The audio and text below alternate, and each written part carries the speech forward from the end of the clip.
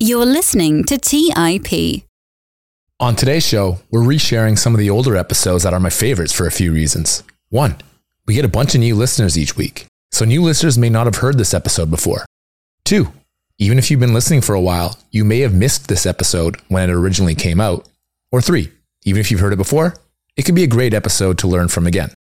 If you've already heard this episode or you're not interested in hearing it, feel free to just skip it. There's no harm in that. And you can pick up with our new episodes next week. That's all I had for you for this new intro. Everything going forward is going to be from the original episode. I hope you guys enjoy it. You're listening to Millennial Investing by the Investors Podcast Network, where your host, Robert Leonard, interviews successful entrepreneurs, business leaders, and investors to help educate and inspire the millennial generation.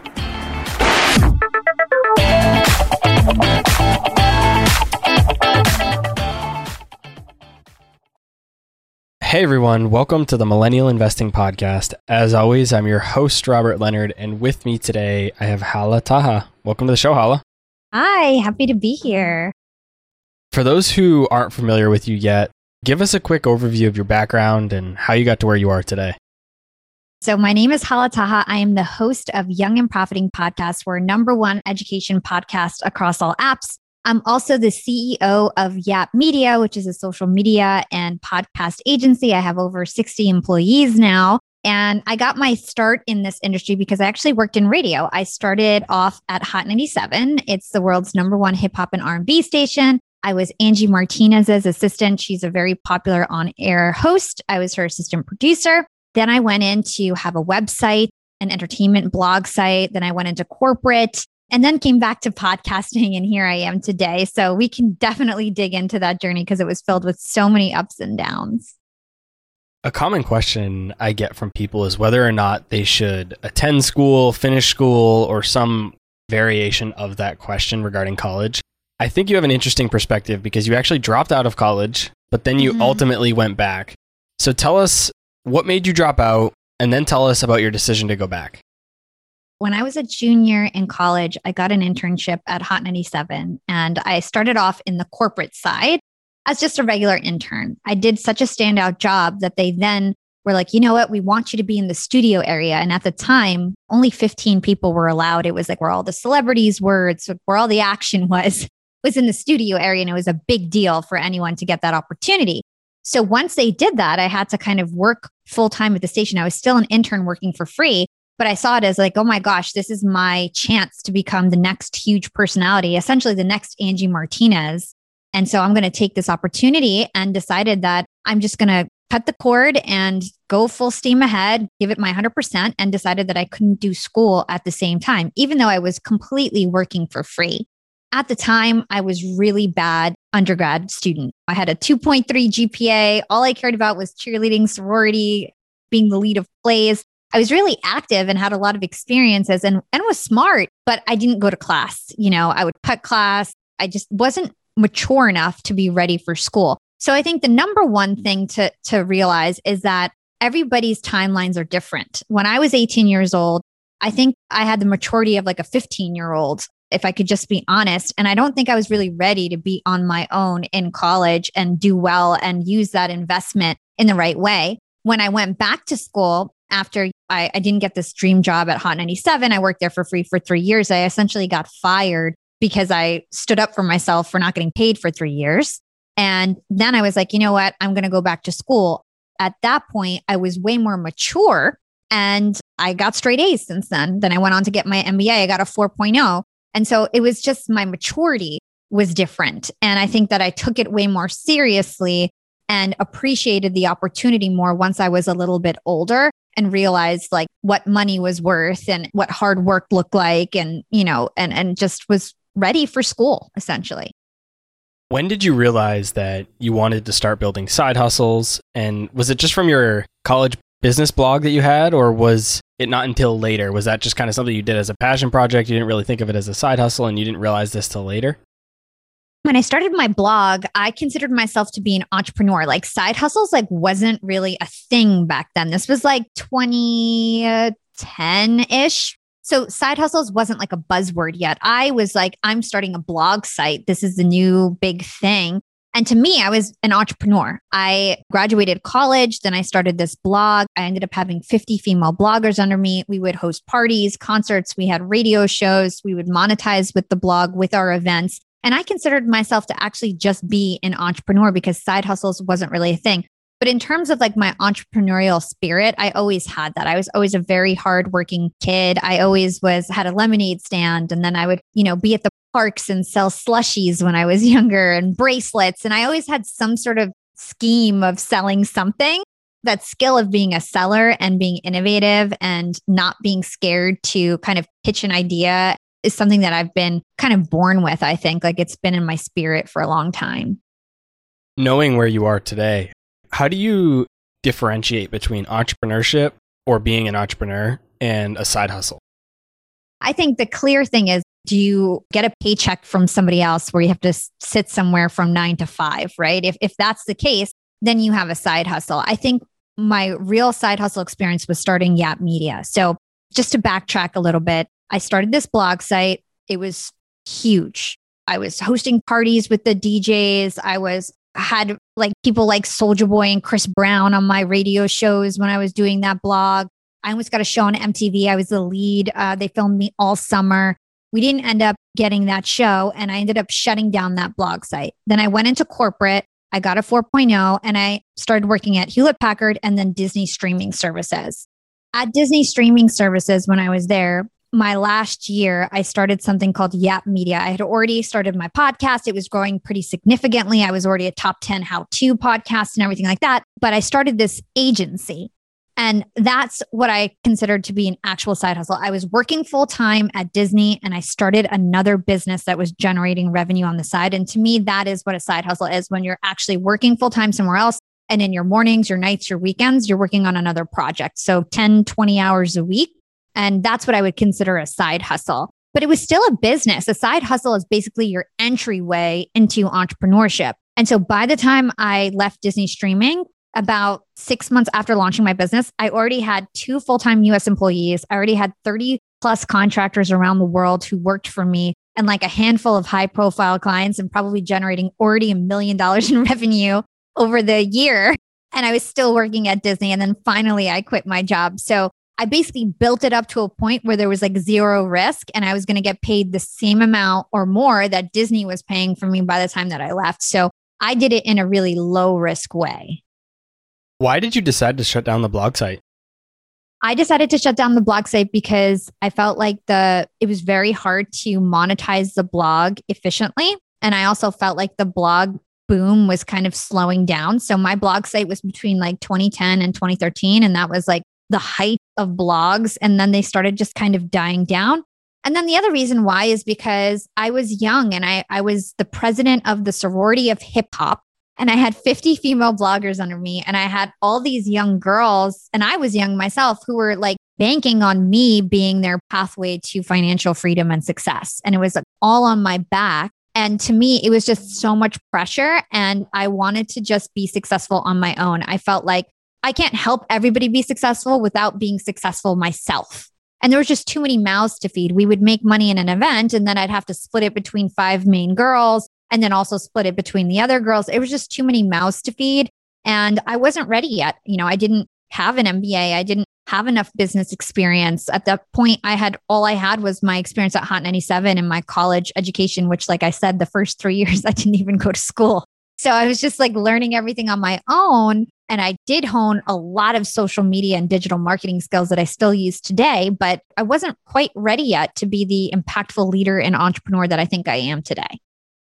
When you were working at Disney full-time, you had a pretty big side hustle, as you mentioned. How did you manage your time? How did you balance those two things while maintaining the other aspects of your life, like health, fitness, friends, those types of things? How did you balance it all? Just for full context, I was still working out all the time. I had a boyfriend and was still making dinner every night, so I still had a life on top of everything else. And really, it was just lots of sacrifices. I don't watch TV. I still don't watch TV. I never turn the TV on unless I'm like watching a movie and it's date night. All my time is like used pretty productively and lots of multitasking. So for example, I am one of the biggest influencers on LinkedIn. And I literally grew my LinkedIn following on my commute to work. So I used to live in Brooklyn. Disney was in Manhattan. I would be taking a 45-minute train ride, and every day I would write my LinkedIn post of the day. And on the way home, I would do all my comment engagement. So even my train commute was used strategically. If I had an interview, I used to have to take interviews at lunch while I was working at Disney. I literally I was still doing my podcast and had huge guests on my podcast at that time and was still working at Disney. And so I would run to a phone booth. We didn't even have office space that I could really secure. And I would basically have a phone booth that I would call for the day and squat in essentially all day so that I'd have a quiet space for my interview.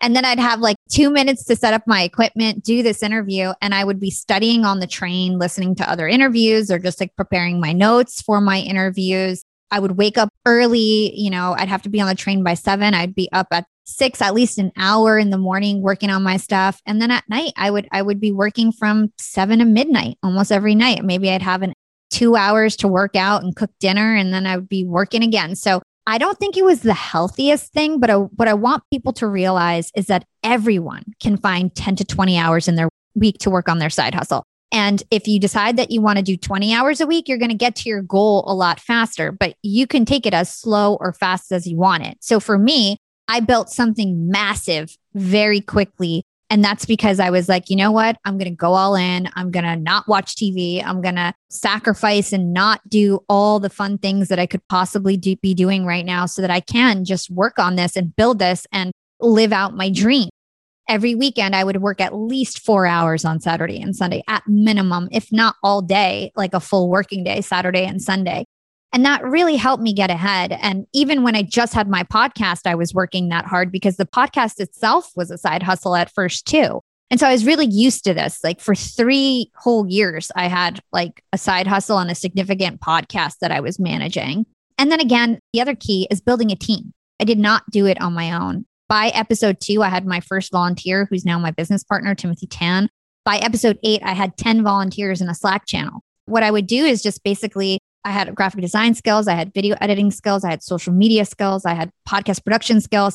I had all the knowledge to run this and would just train people who wanted to learn from me. They were usually fans, really big, super fans of my podcast who would reach out. I just want to help in any way. And so one guy did my website and one guy did my videos and one guy did my social. And I would essentially create the template and then they would help me scale and repeat. So this whole time I think the only reason why I was able to build this as a side hustle while working an executive job is because I had the skills to motivate and recruit a volunteer team. I didn't pay them until, we started the agency. How did you think about that piece of not paying them? Because you mentioned in your story that you worked for 3 years without pay. So do you think that influenced how your relationship was with them?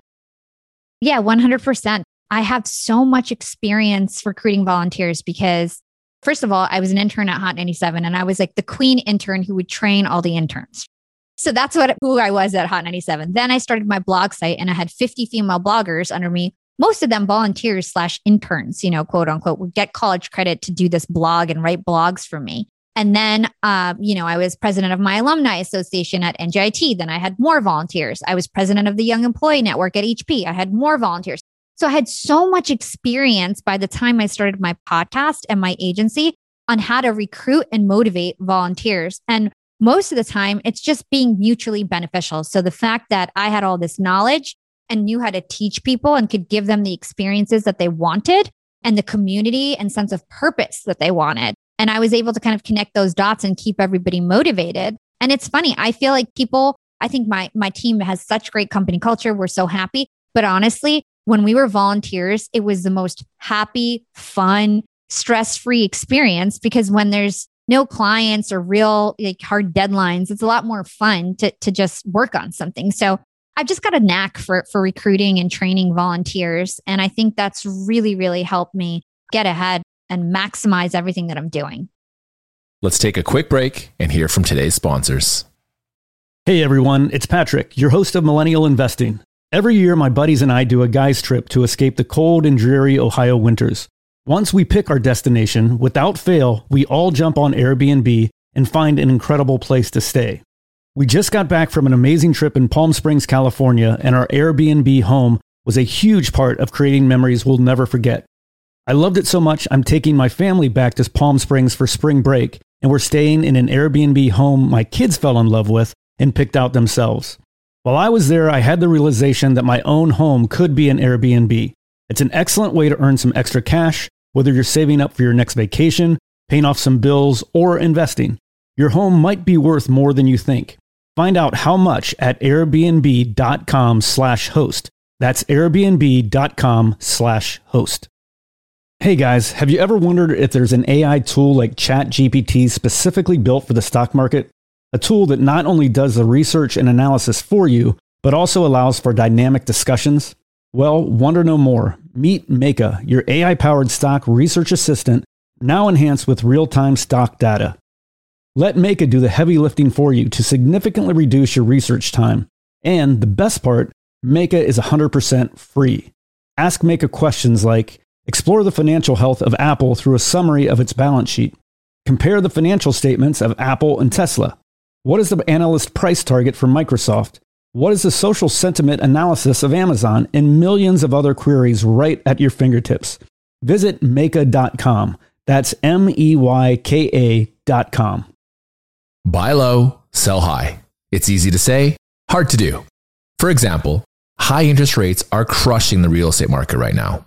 Demand is dropping and prices are falling, even for many of the best assets. It's no wonder the Fundrise flagship fund plans to go on a buying spree, expanding its billion-dollar real estate portfolio over the next few months. You can add the Fundrise flagship fund to your portfolio in just minutes and with as little as $10 by visiting fundrise.com/millennial investing. Carefully consider the investment objectives, risks, charges, and expenses of the Fundrise flagship fund before investing. This and other information can be found in the fund's prospectus at fundrise.com/flagship. This is a paid advertisement. All right, back to the show. You mentioned that you recently made the leap into full-time entrepreneurship from leaving your job at Disney. I actually made the same leap also this year. How did you know you were ready to leave the corporate world? Was it really just that revenue and income figure, or was it something else? It was multiple things, because when I was in corporate and I had my podcast, I literally thought that my podcast would always be a hobby. And I thought that I would always make money being in corporate. And I really thought that my trajectory was to be the CEO or CMO of some Fortune 50 company. And I really thought that that was my future. And I almost never even thought about having another business. But everything happened so organically and I couldn't deny it. It was like the perfect storm and almost felt like kind of everything fell in my lap. So what happened is I had this big podcast, right, called Young and Profiting, like I mentioned earlier. We were a top 10 how-to podcast. We were getting a lot of sponsors. I was one of the biggest influencers on LinkedIn. And people would come on my show, bestselling authors, celebrity CEOs, and they'd always ask me the same question. They'd say, who does your marketing? And I'd be like, yeah, I do my marketing. This is what I do for my career. I work at Disney. I've got a great team of volunteers. We're just doing this for fun. This is all just, I had good intentions. I was just there. I thought that I was just there to serve and not monetize anything podcast wise. That wasn't even part of the plan. But people kept asking me and insistent on it until one day, Heather Monahan, who's a huge influencer on LinkedIn, a big speaker, she was like, listen, Hala, we need to get on a call. And she's like, just show me everything that you do. Your marketing is amazing. Your videos are amazing. What you're doing on LinkedIn is incredible. And so I walked her through all my processes and she was like, Hala, your stuff is as good as Gary Vee's team. I just had a call with Gary Vee. What you're doing is literally what VaynerMedia is doing. Do you understand? And I was like, yeah, that's cool. But I'm not offering services. I have a job. That's literally what I told her. And she's like, Hala, you literally have $1 million idea right here. I want to be your first client. You can't say no. And I was like, okay, fine. I'll just start with your videos. So it was our first client. She probably paid me $500 a month, nothing, right? Before I knew it, I took over all her LinkedIn, all her podcasts, everything. And then I was landing these huge clients, $30K monthly retainers of people who just wanted the same thing that Heather had. And then I was like, oh my gosh, this is way bigger than I thought it was going to be. And one thing just led to another. And I ended up having, 35 people who worked for me by the time I ended up quitting my job. It just became so clear that there was so much demand. There was so little risk. I had all the skills that I needed to do this. and that I would be a fool not to go after this opportunity. It just, all the puzzles just fell together. And I think that's really key. I guess the lesson in this is sometimes you're blind to your biggest opportunities. And for so long, my answer to people was like, I don't do that. It's just for me. I'm not offering that. But if people are always asking you the same things, like pay attention to what people are saying you're good at and what people are saying they want. And so, people weren't saying, I want the guests that have been on your podcast. They were specifically asking for the marketing piece of it. And so I was like, okay, let me tackle that and become the premier white glove, podcast marketing agency out there. And we did it. So I think it's just paying attention to what people say you are good at is like your first step into a successful side hustle.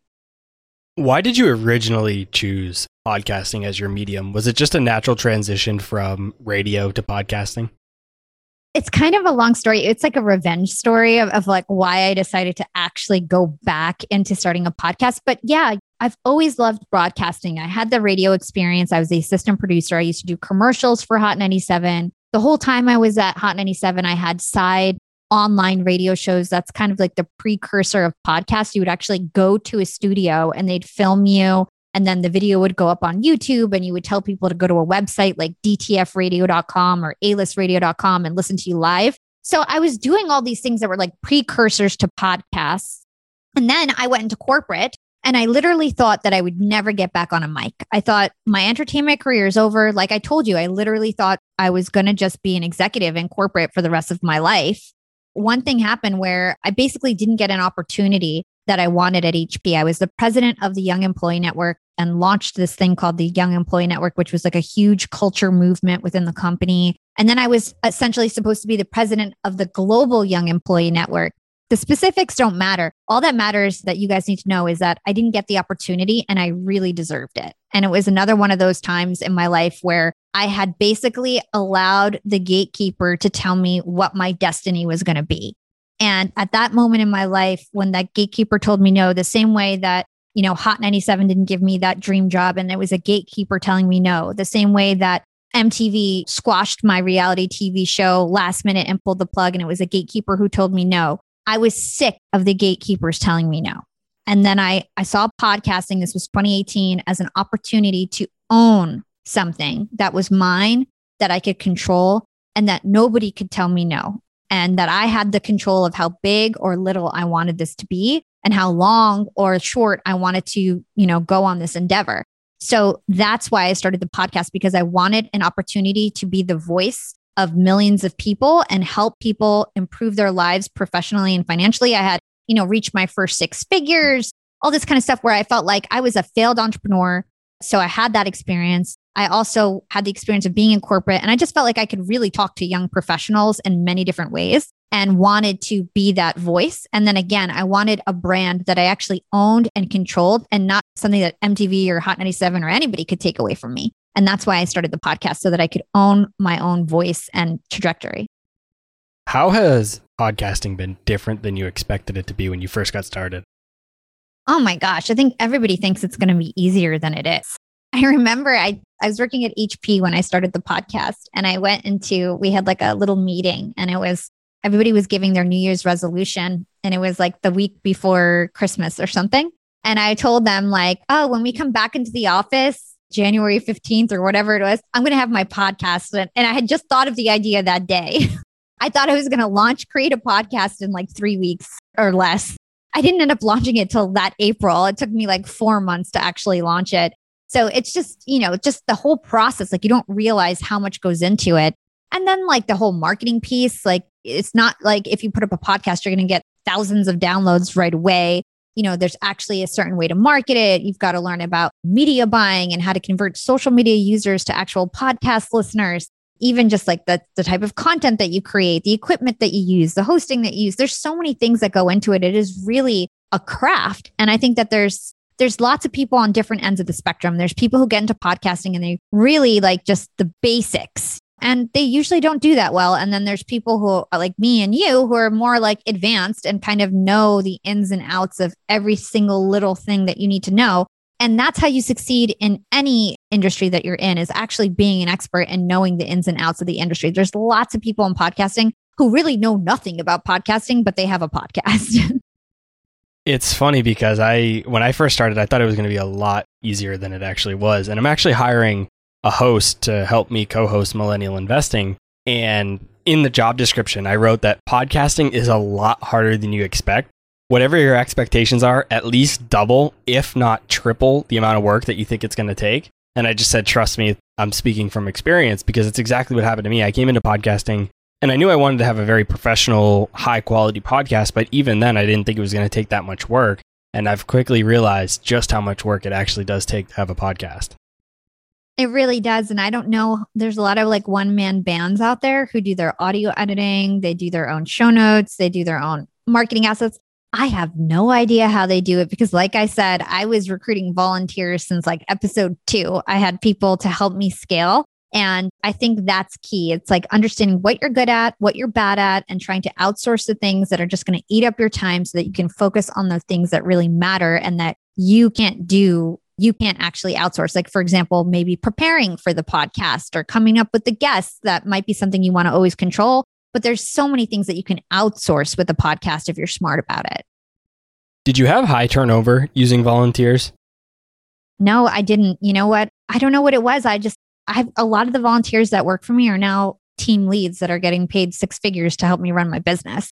So they've all been rewarded and most of them have stuck with me. Like, of course we had people that left, but all the core people have stayed. And I think it's just the vision is just so strong. And it's an emergent space that's really exciting. And we've been on the forefront in terms of being innovative. And I think they just see the opportunity and some of them are incentivized with equity and things like that. But yeah, I think I didn't have too much turnover. And I think part of that is just knowing how to motivate people and teaching them. Because here's the thing, here's my rule, at least now. It's like we have an intern program where we still have volunteers. Every semester, we get about 10 interns who now they get a small stipend because we're making money. In the past, they didn't even get a stipend.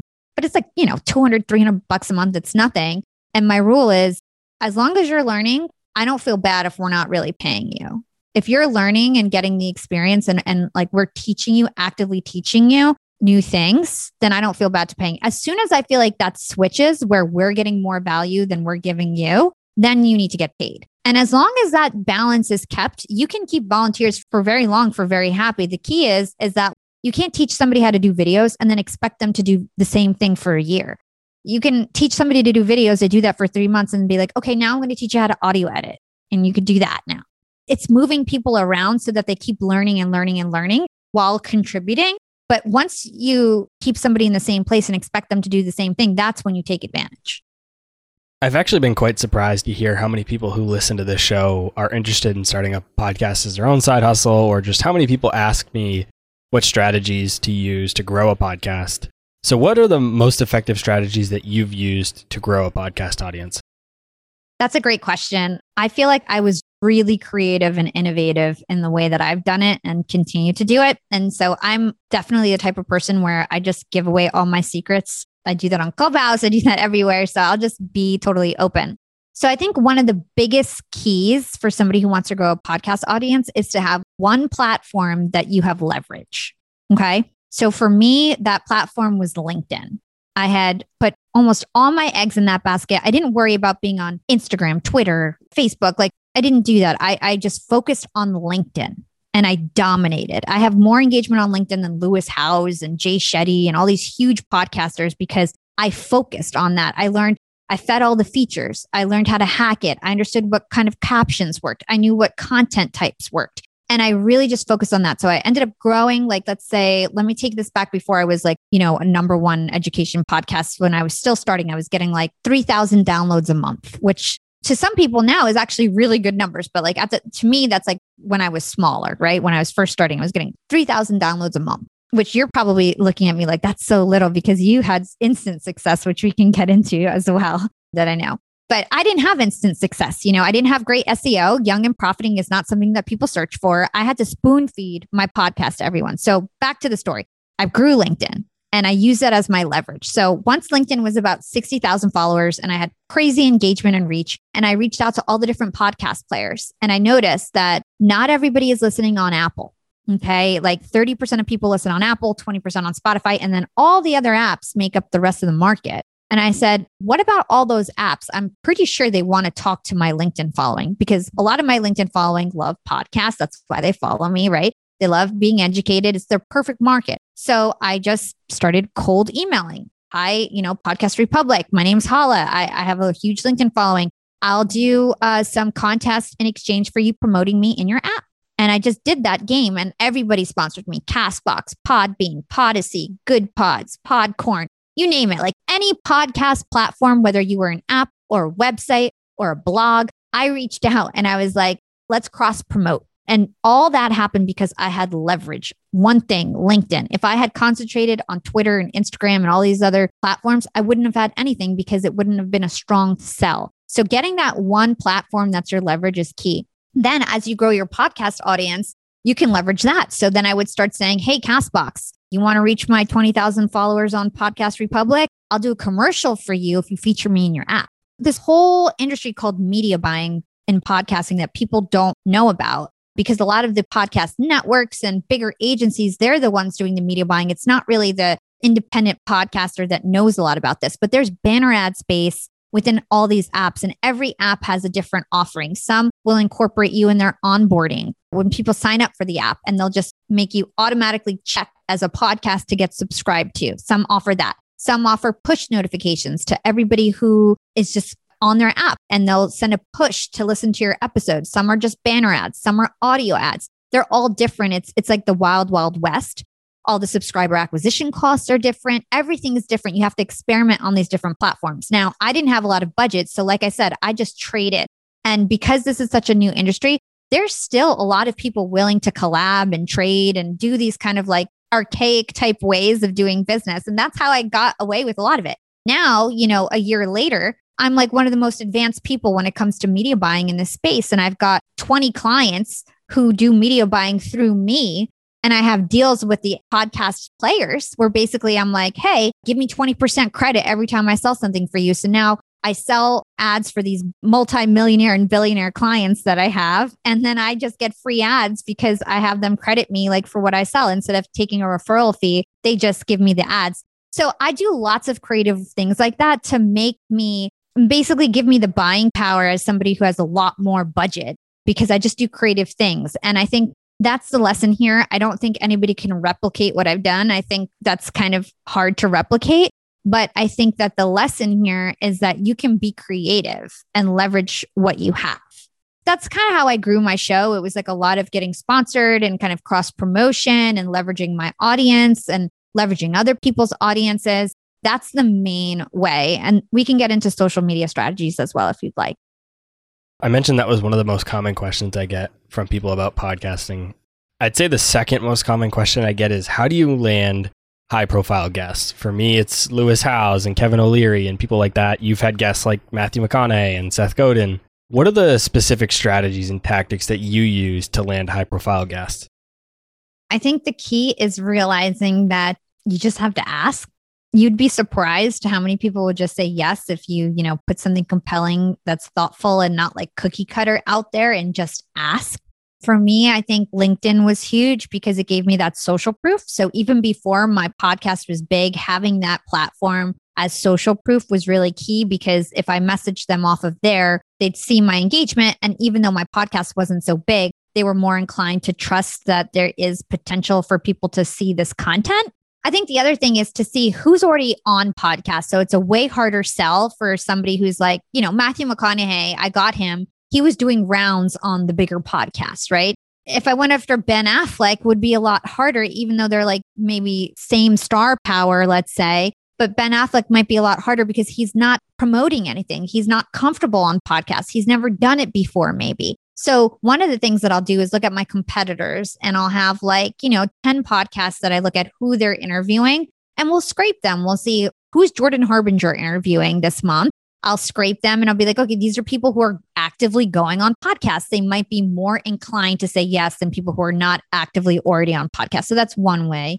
Lots of authors want to be on podcasts. Like now when books launch, one of the main strategies is for the author to get on 40 podcasts week of launch, right? So you can basically look to see what the most highly anticipated books are. So that's how I got Seth Godin. I saw that Seth Godin has The Practice of Creativity coming out. And so I proactively reached out to him and I said, hey, I see that you have this book coming out in November. I reached out to him about 3 months before and he said, perfect timing, Hala. I would love to be on your podcast. And then he put me on the train of the other 15 major podcasts that he was going to be on. And it was a huge look that I was one of the first podcasts to come out with his content. So I think those are some great strategies to kind of target guests that are more likely to say yes. Let's take a quick break and hear from today's sponsors. Hey everyone, it's Patrick, your host of Millennial Investing. Every year, my buddies and I do a guy's trip to escape the cold and dreary Ohio winters. Once we pick our destination, without fail, we all jump on Airbnb and find an incredible place to stay. We just got back from an amazing trip in Palm Springs, California, and our Airbnb home was a huge part of creating memories we'll never forget. I loved it so much, I'm taking my family back to Palm Springs for spring break, and we're staying in an Airbnb home my kids fell in love with and picked out themselves. While I was there, I had the realization that my own home could be an Airbnb. It's an excellent way to earn some extra cash, whether you're saving up for your next vacation, paying off some bills, or investing. Your home might be worth more than you think. Find out how much at airbnb.com/host. That's airbnb.com/host. Buy low, sell high. It's easy to say, hard to do. For example, high interest rates are crushing the real estate market right now. Demand is dropping and prices are falling, even for many of the best assets. It's no wonder the Fundrise flagship fund plans to go on a buying spree, expanding its billion-dollar real estate portfolio over the next few months. You can add the Fundrise flagship fund to your portfolio in just minutes and with as little as $10 by visiting fundrise.com/millennial investing. Carefully consider the investment objectives, risks, charges, and expenses of the Fundrise flagship fund before investing. This and other information can be found in the fund's prospectus at fundrise.com/flagship. This is a paid advertisement. Hey guys, the Range Rover Sport leads by example. It's got powerful on-road performance and commanding all-terrain capability and combines assertive on-road performance with the signature Range Rover refinement that you'd expect. The third-generation Range Rover Sport is the most desirable, advanced, and dynamically capable one yet, and redefines sporting luxury. It's got advanced cabin technologies such as active noise cancellation and cabin air purification, which offer new levels of comfort and refinement. The purposeful cockpit-like driving position sets the tone for a focused interior that promotes exhilarating driver engagement. Award-winning Pivi Pro infotainment is at the heart of the experience and provides intuitive control of the vehicle's systems. You can also enjoy a dynamic drive in total comfort with optional 22-way adjustable, heated and ventilated electric memory front seats with massage function. Design your Range Rover Sport at LandRoverUSA.com. That's LandRoverUSA.com. All right, back to the show. What impact has that, any big guest really, had on your podcast? For example, with Matthew McConaughey, that is, I guess, such a big name that people just can't shake it out of their heads, where now I'm introduced as like, hey, this is Hala, host of Young and Profiting Podcast, cover of Podcast Magazine, January 2021, and interviewed Matthew McConaughey. It's like such like a big part of what I'm doing now because it's just has so much star power. So, I mean, in terms of like bragging rights, it's huge. But at the same time, like just because they're a big guest doesn't mean that it's a better show or episode. Some of my most popular episodes have just been really great content from like a sleep scientist that nobody knows about, or a human behavior expert that is just so good and so well spoken, but not the biggest name in the world, right? So I think it's understanding that it's a balance. Like you do want the big names, the star power, that always helps. In the case of Matthew McConaughey, he actually like reposted my content, which was huge and really helped. But a lot of these bigger guests actually don't repost content and don't support the cross promotion. And then it's kind of like, well, you spent all this time and money trying to get this big guest and then they don't even help support it. So you need to make things as easy as possible for people to support. So one of the tips that I give people is when you're creating content to promote your podcast, do it in story size. Do it in that like vertical story size, because a big celebrity is more likely to do that with like a swipe up to your link rather than like an in-feed post that's going to stay there forever. That's not in their brand. And you really want to make sure that you have really professional looking assets because that's going to also make sure that they support. So if you do get a celebrity, you've got to go above and beyond to make sure that you give them content in a way that's really easy for them to support. And then the other thing I do is like DM people a day of launch and ask them like, hey, can you share this? Here's the link. Reach out to them on email. If you have their text, like whatever it is, you want to reach out on multiple angles and know who their social media person is. Because most of the celebrities aren't even managing their own social media. So that's not even the person you want to talk to. So it's like, get all that information up front so that you can make it worth it when you actually have a celebrity on the show. What are the different ways that you monetize a podcast? How can a podcast be an actual revenue generating business? That's such a great question. And if you had asked me this last year, I would have given you a completely different answer. But now I really know the ins and outs of everything after having an agency. And one of my mentors is Jordan Harbinger. He's like the biggest OG in the game and has taught me so much. So there's lots of ways. The first way, I'll tell you, like, let's do like evolution from like starting a podcast to like having a bunch of downloads, right? So when you're first starting podcasts, you don't have downloads, you don't have an audience. All you have is your show and like whoever's listening and your guests. So one way to monetize your podcast is actually through your guests, lead generation through your guests. For example, my marketing agency caters to celebrities, CEOs, and best-selling authors. Those are the same people who come on my podcast. And when I first started my marketing agency, all my clients were former podcast guests that ended up being curious about our marketing and how good it was, and then ended up becoming clients. So that's how I initially started monetizing my podcast, was through my guests. The people who would come on my show were the perfect marketing clients for me. So anybody out there who's thinking of a podcast, if you have a business, if you can think of a way to interview your ideal clients, that is a great way to network and talk to people who otherwise might not want to talk to you. It is a lot of people that I know monetize their podcast in this way.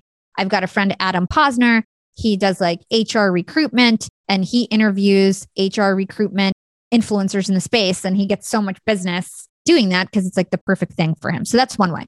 Another way is affiliate marketing. So when you're first starting out with your podcast, you can become an affiliate marketer for things like Audible or Fiverr or, ClickFunnels, whatever it is that's relevant to your content or relevant to your audience. You can become an affiliate partner. You don't need a certain amount of downloads. And the one thing I'll say is like, you're not going to make a lot of money doing that.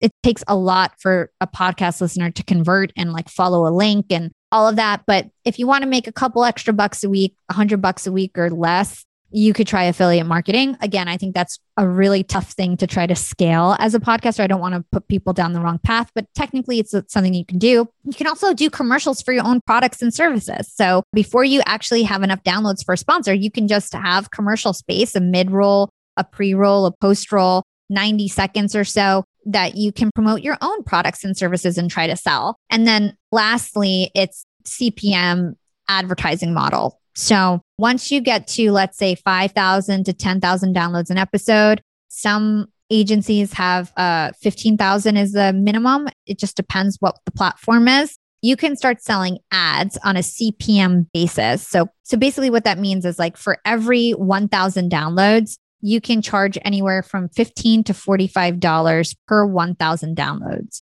And you can start to layer on commercials on your podcast. So you don't just need one commercial, you can have 4 commercials in your podcast. So let's say you're getting 20,000 downloads an episode. You probably get like $800 a commercial. The ad agency might take 15 or 20%. And then maybe you're left with $700. And let's say you do 4 commercials. That's $2,800 an episode. You do 2 episodes a week. You're making almost $6,000 a week on your podcast. If you just have a small team, that's great. And so that's one way you can monetize as well, is through like CPM. And the way that you would do that is you could sign up to platforms like AdvertiseCast. They're great. I can highly recommend them. And then there's other podcast agencies like Ad Results and Red Circle and all these other different agencies. There's probably like 40 of them that sell ads for podcasters. But the key in the beginning is to focus on growing your show.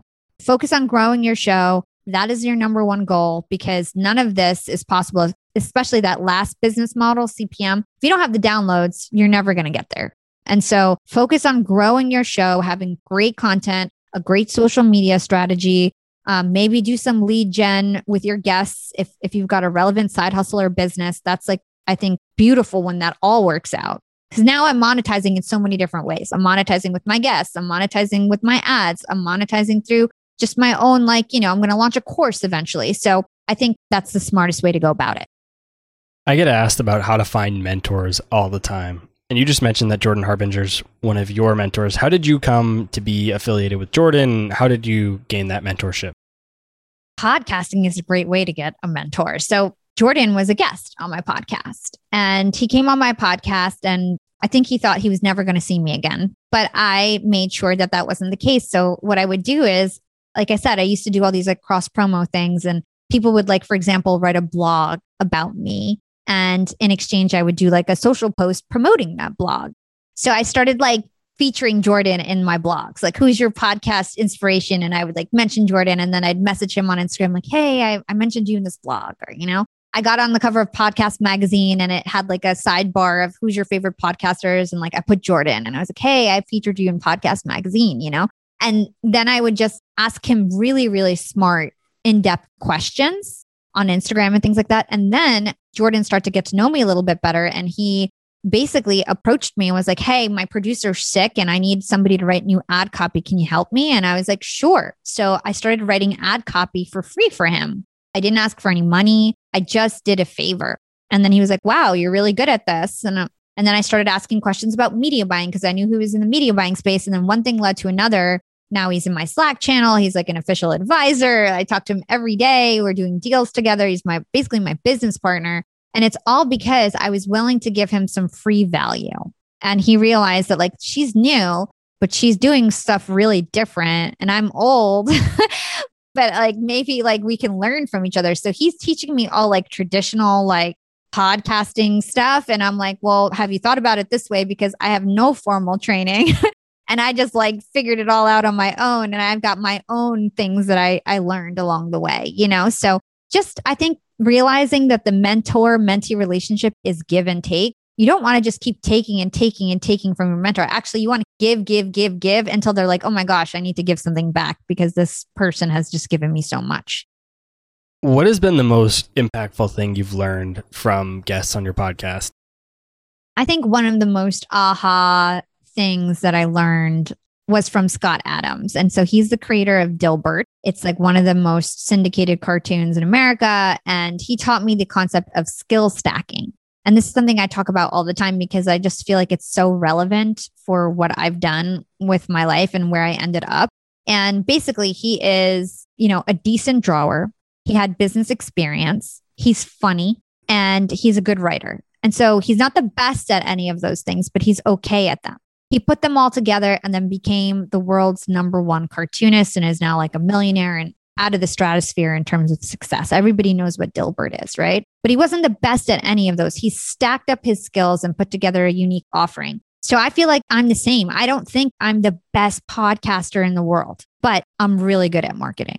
I'm super creative. I know how to build teams and lead teams and scale teams. And I'm a good host. I'm a good researcher. I put all those things together and now I'm one of the biggest female podcasters in the game. And it's because I had stacked all those experiences. And so just understanding that every experience that you have is actually preparing you for the future you, and knowing how to pull those bits together and tie them together to put out an offering is just really, really impactful. So that's skill stacking. And that's one of the biggest takeaways that I've had so far. As we get towards the end of the show, I like to ask the guests 3 questions that create what I call an action plan for listeners to do when they're done with this episode. So the first question gives listeners something to actually implement in their life. The second question gives them a resource to go learn from. And the third one gives a specific action item to take right now. So the first question is, which habit or principle do you follow in your life that has had a big impact on your success that not enough people do but should? How you do anything is how you do everything. That is something that if I had a tattoo or had to tattoo myself with the phrase is what I would do. How you do anything is how you do everything. Give your 100% effort in every little thing that you do. What has been the most influential book in your life? And it doesn't necessarily have to be your favorite, because I know that maybe it's not your favorite, but it's been the most influential or most impactful. So what is that book?